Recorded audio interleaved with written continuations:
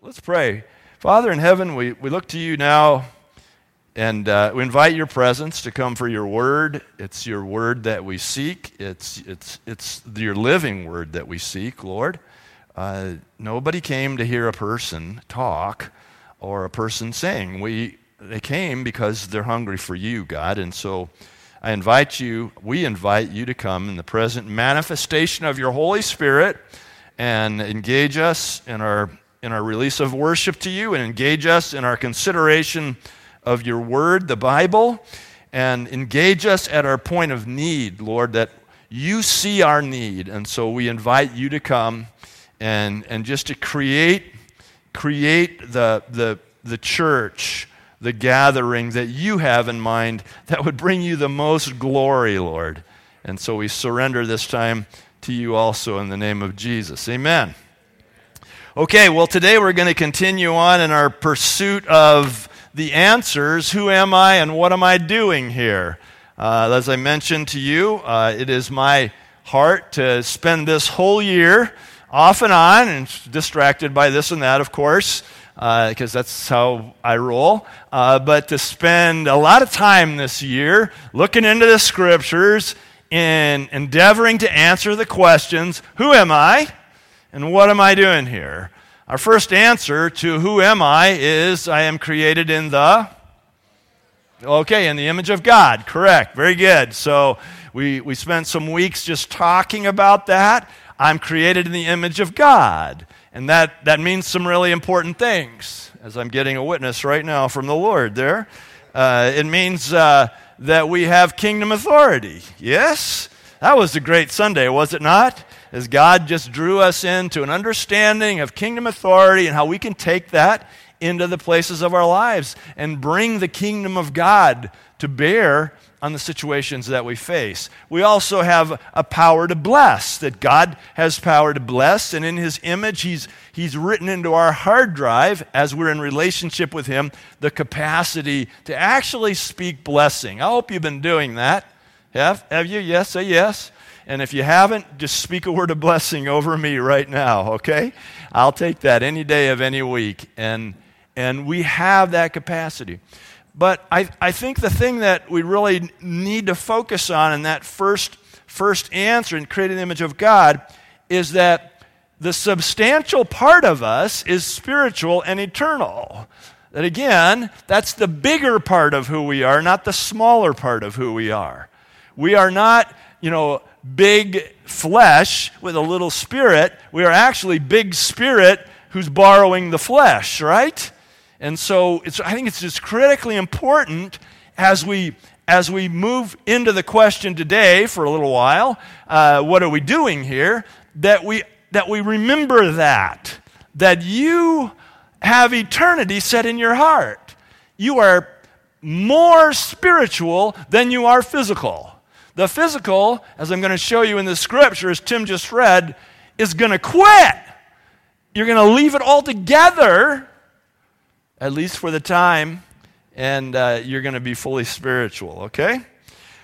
So with those things in mind, I want to look at the other side of the question for a few minutes this morning. What am I doing here? Obviously, there are a lot of ways that the Bible answers that question.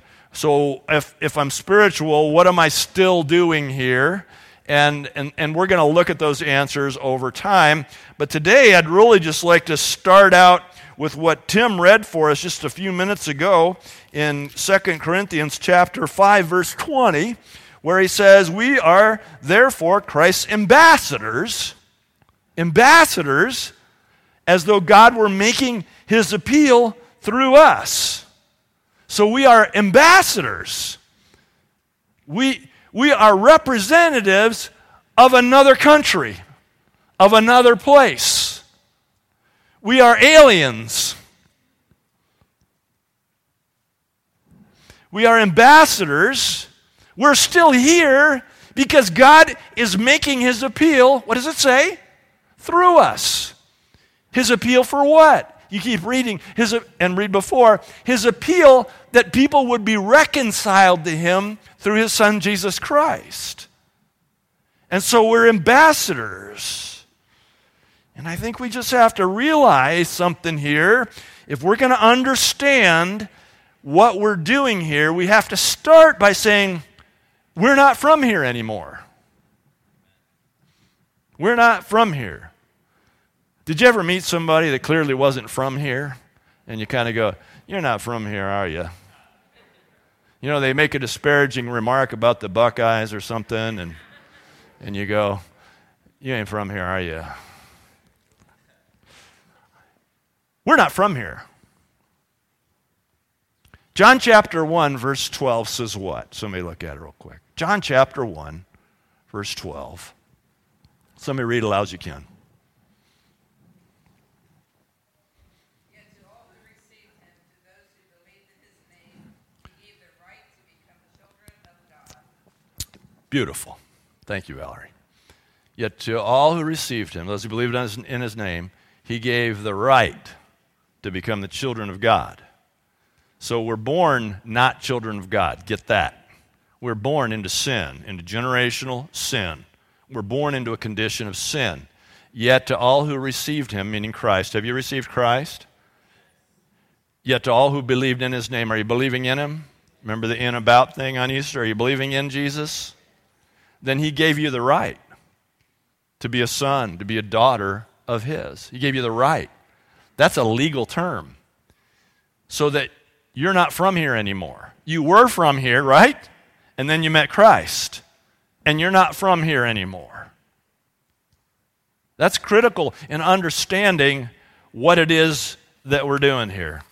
If you just want to look at this passage that Tim read in 2 Corinthians chapter 5, it really underscores this reality that we're not from here anymore. If you look at the first 4 verses of what he read, it shows that we're, as I've said before, we're just renting this space. We're just renting this house. Now we know, verse 1, that if the earthly tent we live in is destroyed, we have a building from God, an eternal house in heaven, not built by human hands. So that's good news, yeah? It's going to be destroyed. Nobody's house is going to stand forever. But that's all right. But he says in verse 2, meanwhile we groan, go ahead and groan, longing to be clothed with our heavenly dwelling. That was a good groan, by the way. Excellent groaning. So we have this kind of tension going on, don't we? We have this spiritual longing to be fulfilled, to have our eternity become the biggest part of us, but we're in this temporal tent, and so we have this kind of groaning. Why? Because when we are clothed, we'll not be found naked. That's good. For while we are in this tent, we groan and are burdened because we do not wish to be unclothed, but to be clothed with our heavenly dwelling. I love this next line. So that what is mortal may be swallowed up by what is life. Swallowed up. When something's swallowed up, you can't see it anymore, right? So at the very outset, it says that we're just temporarily the person that we think we're going to be permanently. We have this misconception that this is who we substantially are. We spend so much time on the flesh, don't we? This kind of weather, it makes it impossible for me to do anything with my hair. You know, it just gets all like crazy and I can't get it to go. Did you notice that? Did I need to point that out today? It's just, we spend so much time on the tent, right? And in reality, it's just borrowed space. Anybody ever use a storage unit? Anybody? Raise your hand if you've ever had occasion to rent a storage. Thanks for raising your hand. Appreciate that. So you paid money to put your valuable stuff, your important stuff, in a different space. But that wasn't your space. You just paid money to put your valuable stuff in a different space, and you knew it was temporary, right? That's what storage units are for. You're not supposed to live there, Rich, okay? They're temporary, right? Okay? And so this is what we're doing. We're in the temporary, you're a storage space for what's important. And it changes how we live our lives, doesn't it? Because Jesus said in John 11:25 and 26, I am the resurrection and the life, and he who believes in me will live even though he dies, and whoever lives and believes in me will never die. We're just going to change locations, right? Yeah. This passage also, as you keep working through it, you'll notice it says something really dangerously important about the Holy Spirit in verse 5.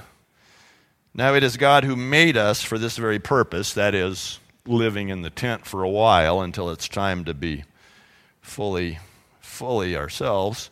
Now it is God who made us for this very purpose and has given us the Spirit. Which Spirit would that be? Holy Spirit, as a deposit guaranteeing what is to come. So the Holy Spirit is a deposit. That's what the Bible says. The Holy Spirit is a foretaste of glory. The Holy Spirit is, among other things, of course, we're meant to encounter God by way of the Holy Spirit as a deposit so that we know that what this other stuff says is true, guaranteeing what is to come. So the Holy Spirit and the move of the Holy Spirit among his people is meant to be embraced and fully encountered as a way of saying, keep doing what you're doing, because there's a better day coming. And how many of you have had you've just had a magnificent time in church, or gathered together with other believers, or your small group or something, and the Holy Spirit just comes, and your whole outlook is just lifted, isn't it? Hello? That was the Holy Spirit guaranteeing what is to come. Now, I think it's important to notice that different people respond to the presence of the Holy Spirit in somewhat different ways. And some people got really short fuses, and they're kind of exuberant and off the hook and maybe a little crazy, right, when the Holy Spirit comes. And some of you, by contrast, are more contemplative. You're more contemplative. You're not as expressive. And so the key question is not what do you look like on the outside when the Holy Spirit comes? That's really up to you. But what's happening on the inside when the Holy Spirit comes? Because you don't want to get all crazy if it's not happening on the inside, do you? That would be hypocrisy. That'd be hypocrisy. But neither do you want to be content with what the Scriptures say, letting your hands hang limp, and say, well, I guess that's just the way I'm wired, if nothing's going on the inside. Because the Holy Spirit is meant to be encountered as come on, you all been here, as a deposit guaranteeing what's to come. So when the Bible says, don't quench the Holy Spirit, don't resist the Holy Spirit, it's really a very important lesson for us to learn that God wants to be encountered by way of his Holy Spirit, and that's what ambassadors need. They need something from home, right? How do you live the expatriate lifestyle? How do you live in a place that isn't your own? You get stuff from home, right? The Holy Spirit, encountering the Holy Spirit, is a care package from where you're really from, because we're not from here anymore, which is what verse 6 says. Therefore, we're always confident and know as long as we're at home in the body, we're away from the Lord. You know, you love being in this body, right? But you also know that there's a tension that as long as I'm here, I'm not fully with the Lord. Because to be absent from the body is to be present with the Lord. We're not from here. We're not from here anymore. Philippians chapter 3, verse 20 says that our citizenship, anybody know this one? Is in heaven. Anybody know the rest of it? And we eagerly await a Savior from there. Our citizenship is in heaven. That's where our papers are. That's where we're from. Our citizen. When you said yes to Christ, you were adopted into the family of God John 1:12, right? Your papers were changed and your citizenship was changed. You're not from here anymore. You're from heaven now. And you're here, then why don't we go to heaven? Because you're here as an ambassador, as though it says God is making his appeal through us. You are here by the authority of God to represent reconciliation with him. You're here on a diplomatic mission.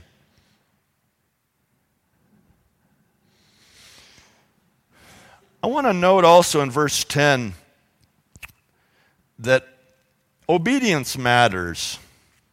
You see, he says we must all appear before the judgment seat of Christ, that each one may receive what is due him for the things done while in the body, whether good or bad. And you might raise the question in your mind, I thought we were saved by grace through faith alone. And we are. Absolutely. That doesn't say that a person will be given or denied entrance into heaven based on what they've done. But what does it say? Each one may receive what is due him for the things done while in the body. That there is a reward. So obedience matters. So if you're making room for disobedience in your life, saying, Christ covered it, I'm going to heaven after this, obedience matters. If you're resisting the conviction of the Holy Spirit somewhere in your life, obedience matters. Jesus said, do not store up for yourselves treasures on earth where moth and rust corrupt and where thieves break in and steal, but store up for yourselves treasures in heaven where moth and rust do not corrupt and where thieves do not break in and steal, for where your treasure is, there your heart will be also. And so obedience matters. How do we store up for ourselves treasures in heaven? Obedience. How do I get that? 1 Corinthians chapter 3. 1 Corinthians chapter 3, just one book over. 1 Corinthians chapter 3 and verse 10 says, by the grace God has given me, I laid a foundation as an expert builder, and someone else is building on it. But each one should be careful how he builds. So Christ is the foundation, but there's a warning. Each one should be careful how he builds. For no one can lay any foundation other than the one already laid, which is Jesus Christ. That's how you're saved. If any man builds on this foundation using gold, silver, costly stones, wood, hay, or straw, his work will be shown for what it is, because the day will bring it to light. It will be revealed with fire, and the fire will test the quality of each man's work. Obedience matters. If what he built survives, he will receive his what? Reward. Reward. But check it. If it is burned up, he will suffer loss. He himself will be saved, thank you, but only as one escaping through the flames. Don't be the naked guy in heaven who smells like smoke. Don't be that guy. All right? Nobody's going to want to hang around with you if you're the naked guy who smells like smoke. Obedience matters.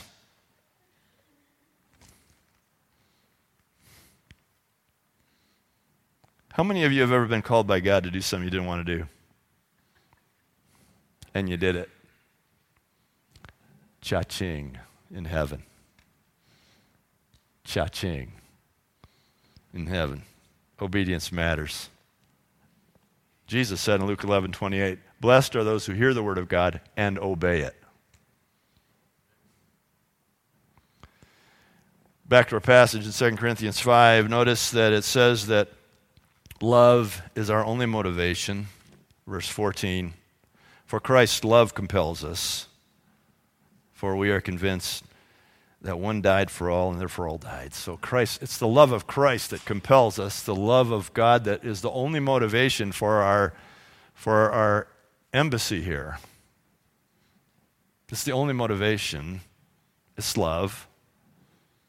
John 13:34 and 35, Jesus said, a new commandment I give you, love one another Keep going.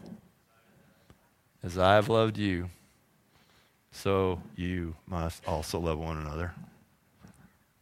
We're always faced with opportunities in our life as to how we're going to respond, what we're going to do next. The Bible says that love is our mother tongue. Speak the language of home. Speak the language of home. And then, of course, in verses 18 through 20, it says we're ambassadors for Christ. We're ambassadors. All this is from God, verse 18, who reconciled us to himself through Christ and gave us the ministry of reconciliation. What are you doing here? That God was reconciling the world to himself in Christ, not counting men's sins against them. Thank you, God. Anybody? Can I get a witness on that? Whew. And he has committed to us the message of reconciliation. We are therefore Christ's ambassadors, as though God were making his appeal through us. That's what we're doing here. We live here, but we're not from here. We're in culture, but we're not of culture. We're representing heaven. And I just need you to know that we are authorized ambassadors, not illegal aliens. I see a lot of Christians kind of living their faith kind of with their head down, like, man, this is tough. I hope nobody finds out, right? I hope immigration doesn't discover me, that I'm not from here. You're not an illegal alien. You are authorized by the King of the universe to be an ambassador for him here. You're not from here, but you are authorized to be here. Your citizenship is in heaven, but you are authorized by God to be here. Christians, pick up your heads, man, right? Pick up your head. Live it out loud. Speak the language of love.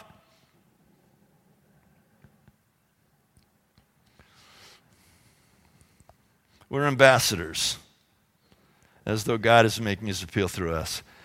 Kind of going to leave it to you to sort out the application of it. Just think about your life. Think about the world in which you're set, the people who are around you. You are called by God to represent Jesus Christ. That's the only reason you're not home. It's because God wants to make his appeal to them through you. That's what you're doing here. And one of the things about being an ambassador, I don't know how often U.S. ambassadors get furloughs, but they got to go home once in a while.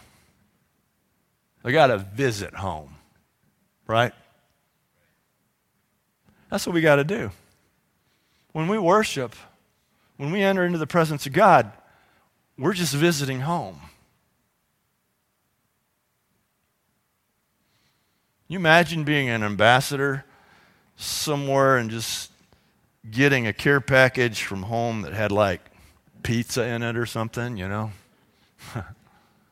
That you got a meal from home. That would just change everything, wouldn't it? It's like, I can do this. I can do this now. I can keep doing this if I can keep visiting home. On my first trip to India 23 years ago, oh my goodness, we were back in the middle of, I'm not even sure the Lord knew that place. And we'd gone back and visited this church and prayed for a bunch of sick people, and God had done some really amazing things. And I stayed in a farmer's house. They call him the farmer because he had land. Everybody else we visited was so poor they had no land.